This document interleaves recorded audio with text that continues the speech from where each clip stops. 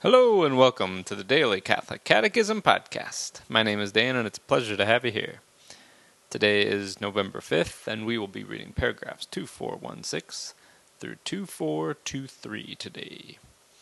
And we started the seventh commandment, you shall not steal, and today we're going to be talking about respect for the integrity of creation, and then we're on to the social doctrine of the Church.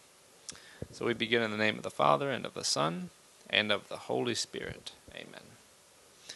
Animals are God's creatures. He surrounds them with his providential care. By their mere existence they bless him and give him glory. Thus men owe them kindness. We should recall the gentleness with which saints like St. Francis of Assisi or St. Philip Neri treated animals. God entrusted animals to the stewardship of those whom he created in his own image. Hence it is legitimate to use animals for food and clothing. They may be domesticated to help man in his work and leisure. Medical and scientific experimentation on animals is a morally acceptable practice if it remains within reasonable limits and contributes to caring for or saving human lives. It is contrary to human dignity to cause animals to suffer or die needlessly. It is likewise unworthy to spend money on them that should as a priority go to the relief of human misery. One can love animals. One should not direct to them the affection due only to persons. Roman numeral 3, the social doctrine of the Church. Christian revelation promotes deeper understanding of the laws of social living. The Church receives from the Gospel the full revelation of the truth about man. When she fulfills her mission of proclaiming the Gospel, she bears witness to man, in the name of Christ, to his dignity and his vocation, to the communion of persons. She teaches him the demands of justice and peace in conformity with divine wisdom.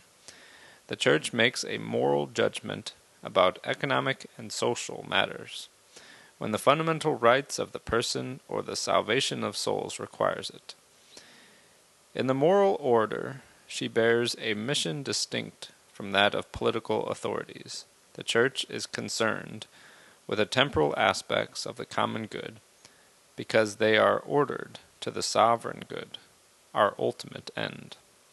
She strives to inspire right attitudes with respect to earthly goods and in socio-economic relationships. The social doctrine of the Church developed in the 19th century when the Gospel encountered modern industrial society with its new structures for the production of consumer goods, its new concept of society, the state and authority, and its new forms of labor and ownership. The development of the doctrine of the Church on economic and social matters attests the permanent value of the Church's teaching at the same time as it attests the true meaning of her tradition, always living and active. The Church's social teaching comprises a body of doctrine which is articulated as the Church interprets events in the course of history, with the assistance of the Holy Spirit in the light of the whole of what has been revealed by Jesus Christ. This teaching can be more easily accepted by men of good will, the more the faithful let themselves be guided by it. The Church's social teaching proposes principles for reflection. It provides criteria for judgment. It gives guidelines for action. Any system in which social relationships are determined entirely by economic factors is contrary to the nature of the human person and his acts. Thus ends our reading today from the Catechism of the Catholic Church. The website is dailycatholicatechism.com, and you can email me at dailycatholicatechism@gmail.com. God bless you all, and may these teachings handed down by the apostles of Christ strengthen your faith and lead you to everlasting life. Amen.